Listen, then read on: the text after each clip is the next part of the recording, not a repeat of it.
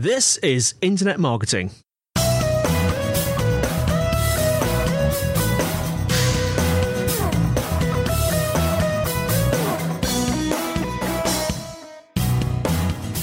Brought to you by Site Visibility at sitevisibility.com. This is Internet Marketing. Now, before we roll, a request. We'd like some input on how we can improve the podcast. And we're running a survey over on the Site Visibility website. Take about 5 minutes of your time. It'd be really helpful to us because it will help us to continue to make your sort of podcasting experience as great as possible. If you want to help us out and go there, the page is sitevisibility.com/survey. We'd really appreciate your feedback. And again, that's sitevisibility.com/survey. Today, I'm joined by Steve Rayson, Director at BuzzSumo. Steve, how are you doing? Hi, Andy. Yeah, really well, thank you. Yeah, no, thanks very much for having me on again. From sunny Brighton.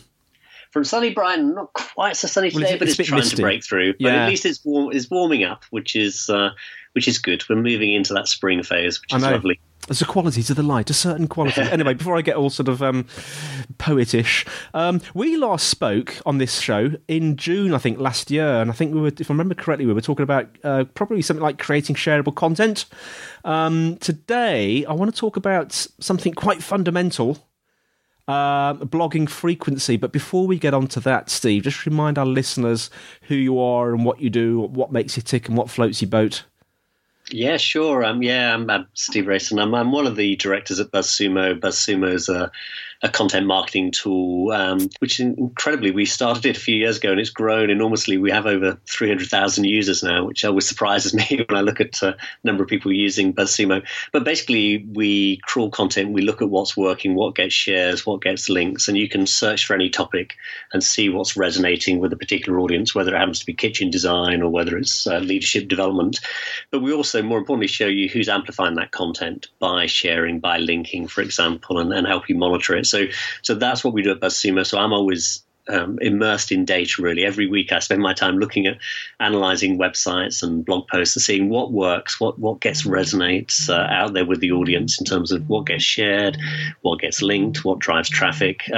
So that's what I tend to do each day. So I try to understand and really just draw some insights from the data, which hopefully is useful to everybody. Now, if we look at blogging, good old blogging, which is one of the sort of mainstays of internet communication, I guess, and we look at the question of how frequently we should be publishing our blogs, it's a pretty fundamental question, isn't it? But I think it breaks down into a massive range of components. Steve, just talk us through this concept of how frequently we should be publishing on our blogs. Yeah, I think it is an important factor because obviously it's a key part of your content strategy is how much content are you producing, what's the sort of cadence, what's the frequency with which you're going to publish and build your audience. And I think there's no sort of one or ideal answer in the sense because it depends a lot on your audience and your own resources. But there are very different strategies that are out there and they range really from what I would call high volume publishing. So some of the big publishers, the Washington Post and people like that, they publish over 1,000 articles a day. So very difficult for you to read everything that's published by the Washington Post. And I think a lot more people are doing that high volume, high frequency publishing just because there's so much content in the world. I mean, there are literally millions. I think there are going to be something like 30 million blog posts published today. There's so much. How do you get through it? And I think some people have taken a view that actually publishing a lot of content is good because you can hit small, long tail audiences. I mean, Jeff Bezos was big on this in terms of Amazon. You don't just sell blockbuster books, you have all the other books that cater for your niche audiences, and all that long tail of niche audiences is actually bigger than the blockbuster Harry Potters. And that's very much what he did at sort of Amazon, and he now owns the Washington Post. And it's interesting to see how they've increased the frequency of publishing content. So at the one end, you have the really high volume publishers. But I think what's interesting is that a lot of bloggers have found that increasing their frequency actually increases not only their total shares and traffic, but even their average shares and traffic. So we've seen evidence of a lot of blogs who are publishing once every 2 weeks, maybe once a week, who've started to increase it to 3 times a week or something like that. And they've been finding that actually they're gaining more traffic. Now, there's a lot of controversy around this because you know, are you publishing the same quality of content? And it's definitely true. You need a certain minimum threshold of quality. But previous research by people like Neil Patel and HubSpot found that actually, as you increase the number of posts, you actually generate not only more traffic, but more leads to your website. So there's that sort of strategy, which is increasing your content. And then I think, interestingly, and one that I've been exploring a lot in recent weeks, is actually a less is more approach.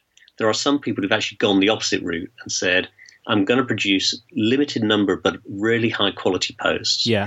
And one of the sites I really like is Brian Dean of Backlinko. He publishes every 4 to 5 weeks, but he publishes really comprehensive, well-researched content, such as, key Google ranking factors or a really good case study. And he gets average shares of up at over 2,000, which is huge for an average. And even his average for links is sort of over 100, which is, again, is huge. So he's actually getting more traffic and more shares, etc., than people publishing 3 times a week. So he's gone for a very different strategy. So there are quite distinct strategies that you can approach. And I think we can talk through, what may work for you and how do you decide, really. It's an interesting one, isn't it? Because there's two extra. I mean, I have a blog, and I my posts are normally about 3 sentences, and I think my last post was about 4 months ago.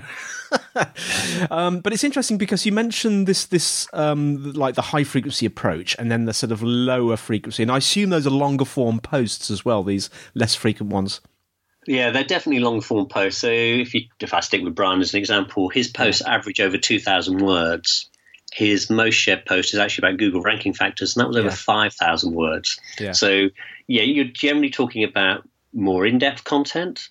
It tends to be content, and this is why it doesn't work for everyone, because I think it's got to be in-depth. You've got to write in-depth. I think it tends to be comprehensive. So he's done one like, 200, SEO factors you must take into account or something like that. Yeah. But it's original research. Have you got the time to original research? I think the less is more content strategy is not about less work. In fact, sometimes I think it can be more work. Yes. But it's about publishing less content, but more comprehensive content. So it's original, it's well researched. It's the sort of content I would say that acts as a reference material. So for Brian, it would be, important things about Google ranking factors, for example, what a perfectly optimized page looks like, or the ultimate guide to particular types of SEO. So the type of content is quite distinct. As I say, it tends to be original, well-researched, in-depth, long-form content. It adds some value. It has a sort of referenceable quality that you would go back to. And so it's not for everyone because it's not easy to write that sort of content. But there's no question that if you can get that right, and Brian's site proves it, he drove over 1 million visits last year to his site, which is huge compared to other sites who are publishing a lot more content. So I think you have to decide what works for you, because it may be that it's actually a higher frequency, 2-3 times a week does work for your site. Ultimately, I think you have to test it. I mean, I had a discussion once with Joe Paluzzi at the Content Marketing Institute, and he was saying, they now publish about once a day. But he said when they went up to 2 times a day, they really got diminishing returns. It didn't really work for them. So there's probably a natural threshold to every site. And in their case, it's probably about once a day. For some people, it may be less. It may be once a week or so. But I think it does depend on the type of content strategy you take. And I think it's definitely worth looking at the sort of Brian less is more content strategy, because I think it doesn't only get more shares and traffic, but it gets more links. And we know links still matter in Google. And Brian literally is getting, some of his posts are getting 1,000, 2,000 links, which is huge for a single blog post. Wow.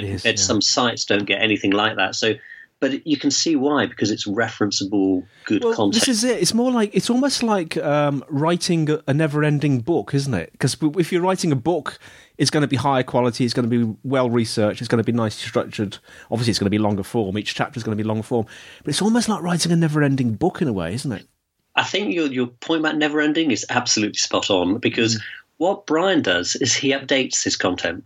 So he'll go back and update previous blogs? He will go back and update, and he does that a lot. And I was looking at it only recently, so he'll take a post from 2013 or 2014, and he will update it. So recently he's got an SEO keyword research guide, and he's just done a 2017 update, but the post was actually originally published in February the 20th, 2014. Yeah. So he's gone back and published something. And I think this is the other thing, is that good content like that, it does need updating. And I think there is a danger these days that people see the web a bit like an old newspaper. I publish it and it's done, and then I have to publish something new. Obviously, content can continually be updated on the web, and it's a bit obvious, but very few people do it. So, but here's an example that he continually, if you look at his blog post, he'll say updated, or he will actually tell you that it's a 2016 update. And so what he's doing is doubling down on his good content that worked 2 years ago, that really worked. Rather than lose that, he's doubling down on it. He's actually updating it for people because it worked. And again, I think people don't do this as much as they should sometimes, which is, look at your content that's working and really focus on that. I see some people, they publish a post, it doesn't really work, it doesn't get much traction, and then they pay for advertising to promote it. And I think Jay Baer said this recently, that, if your content failed organically, even throwing a lot of money at it probably isn't going to make that much difference. Whereas if you can find your content that really resonated, let's double down on that content, maybe re-promote it, update it. And I think that's what Brian does a lot. So he doesn't create lots of brand new content, but he keeps content updated. And so your word never ending, I think, is right. So people keep going back because, if I want to look at keyword research, I would often go back to the same article from Brian because I know it's updated with the latest thinking, for example. And he's got another one on 21 sort of SEO techniques, and that's regularly updated. So it's doesn't, because the danger is often content gets dated on the internet. But so I think consistently updating and doubling down on good content is important, and that may be much more important than writing a completely new post. But some people just get obsessed with, I have to publish a post today, I'll have to publish a post tomorrow. I think taking that time and going back and doubling down on what works can be a much better strategy. Hi, this is Kara Swisher, and I want to talk to you about my new podcast for the New York Times called Sway. If you want to know what people who hold power in our world are really all about, you need to hear how they answer the tough questions. And that is my specialty. And although it might get messy, as it always does, it's also going to be really fun. You can get Sway wherever you get your podcasts. New episodes are available Mondays and Thursdays. So when he goes back and updates Steve, does he do that in a way where it's obvious he's updated it, or does he actually sort of go to the original text and sort of tweak it, or does he say sort of updates like 2017, I've recently found out that blah, blah, blah? Yeah, he makes it very clear and explicit. I mean, it starts with the title. So the title will say, I'm looking at one at the moment, and it just says SEO Tools Complete List 2016 update. Yeah, so Brian makes it very clear when he's updated something, and it starts with the title. So I'm looking at one at the moment, SEO Tools, the Complete List. It actually says in the title, 2016 update. I'm looking at another one now that says 2017 update. So he makes it very clear what he's updated, where he's updated. And that's important, I think, for the reader to understand that. But it means that he's really building on a post that was already working. People really liked it. Yeah. And I think this comes on to another point, which is not that people liked it and he's updating it, but then he's re-promoting it. And this all comes back to me about content amplification. I was going to ask you about that, because that is something you're quite big on. I don't like that expression, but you know what I mean. Content amplification, because writing these posts is only half the story, really, isn't it? It absolutely is only half the story, because you write it, you click publish. Some people think that's job done, and to me that really isn't job done. I mean, I think even before you start writing, I think you need to think about, how is this content going to be amplified? Because there's literally so many articles being published each month now. I was doing some work for somebody the other day, and they were saying, well, we want to score well for leadership training. And so I had a look on Google, 360 million articles on leadership training. So, people, you can't just publish great content these days, I think, and expect people to find it. There's too much. So I think before you even start writing, you have to think about content amplification. So how's it going to reach your audience? Now, of course, you could do that in a paid way. You could try and pay for ads on Facebook, Twitter, etc., to drive people to it. You could amplify it through mailing your email list and making sure your people see it via your email list. But you can also think about who's going to share that piece of content, who's going to link to the content. And I think you can think about that even before you write it. And in fact, people who are good at amplifying content, you might even want to involve them in producing the content, get their views on your content, interview them for that piece of content, so that when you publish it, they're going to help you share it and amplify it. You might want to ask a group of people about views before you finish researching an article and writing it. But it seems to me that once you click publish, that's not job done. You've still got to promote and amplify that content. And I think the interesting thing about the less is more content strategy is you obviously have more time. If you're only publishing one post a month as opposed to 3 posts a week, you can spend more time really pushing that post and getting it out there. But you can only do that for your best content. But it does seem to me that people still haven't grasped just how important amplification is. I get very sad sometimes when I see, quite a large site publish a post and it ends up with 10, 15, 20 links sometimes, 20 shares sometimes. Yeah. Not very many. You think, even your own staff haven't shared this. So you haven't even used your own employee advocacy to get your article out there. So, and then if nobody reads it, have you wasted your time, really? Maybe not. Maybe someone will find it later. But I think you've really got to focus on getting it out there. And it all comes back to this thing that there's so much content. You can't just expect people to find it. You have to have a clear strategy for how are people going to discover your content. So if you had, we've covered quite a few bases today, but if you had like one top tip or key takeaway for our audience today, Steve, what would it be stemming from this? I think my one key tip for people will be, firstly, think about your content frequency and what works for you. If you're an organization or a blogger who you do research, you have something original, I would think about the less is more strategy and doing more comprehensive, in-depth content. Equally, if that doesn't quite work for you in terms of the type of content you're doing, I would think about content frequency and I would test it. So if you're doing 1 post a week, try a couple of posts a week and see what works for you with your audience. Yeah. But I would spend a lot of time also thinking about this whole issue around amplification and making sure that almost for every piece of content, you've got a clear amplification strategy. How is this going to get shared out there? Just how do people discover it? And Google's still important. People still discover content through Google. But increasingly, we see people discover content because their friends shared it on Facebook or on Twitter or somewhere else. So it's not the sort of straightforward, just get to the top of Google. Even if you do that, you will obviously do well. But you've got to think about how people are going to discover content.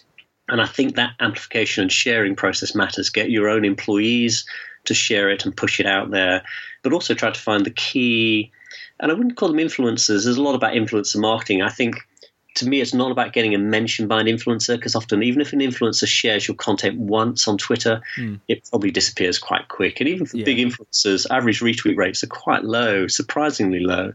I think what you're looking for is not trying to get 100 influencers. You're trying to find 5, 10 advocates. And I call them sort of influencer advocates, really. People who are really going to promote you, not just by sharing it once, but they'll probably share it more. But if they're talking at a conference, they would say, I've got a couple of people who I work closely with, who I'd say are advocates for BuzzSumo, and I've seen them at a conference saying, I'd recommend you use BuzzSumo. So they're not just tweeting it, they're mentioning it at a conference, or they're mentioning it in a blog post. And I think, don't try to get a list of hundreds of influencers. Try to say, who are my 5, 10 really core advocates who are going to help me promote that? Because once you've got that core base, it's easier to build from it. And certainly on amplification, if a post is working, then double down on that post. Think about what worked from that post, not just simply to replicate it, but maybe to re-amplify it, maybe put some Facebook ad spending behind that specific post. So it seems to me that content amplification is just so important. Yeah. We have to think about that. It can be too easy just to write a blog post and not think enough about amplification before we even start writing. Some great tips there, Steve. Thanks so much. Maybe we should have another chat about amplification in a future episode. Yeah, I'm always keen to talk about amplification. I think it's just that it's often just missed out a lot. Write a lot about writing good headlines, which are important. Writing good headlines, what content formats work, should you use infographics, how do case studies work, etc. But often amplification doesn't get the attention it deserves. Well, we shall correct that. How can our listeners find out more about you and more about BuzzSumo?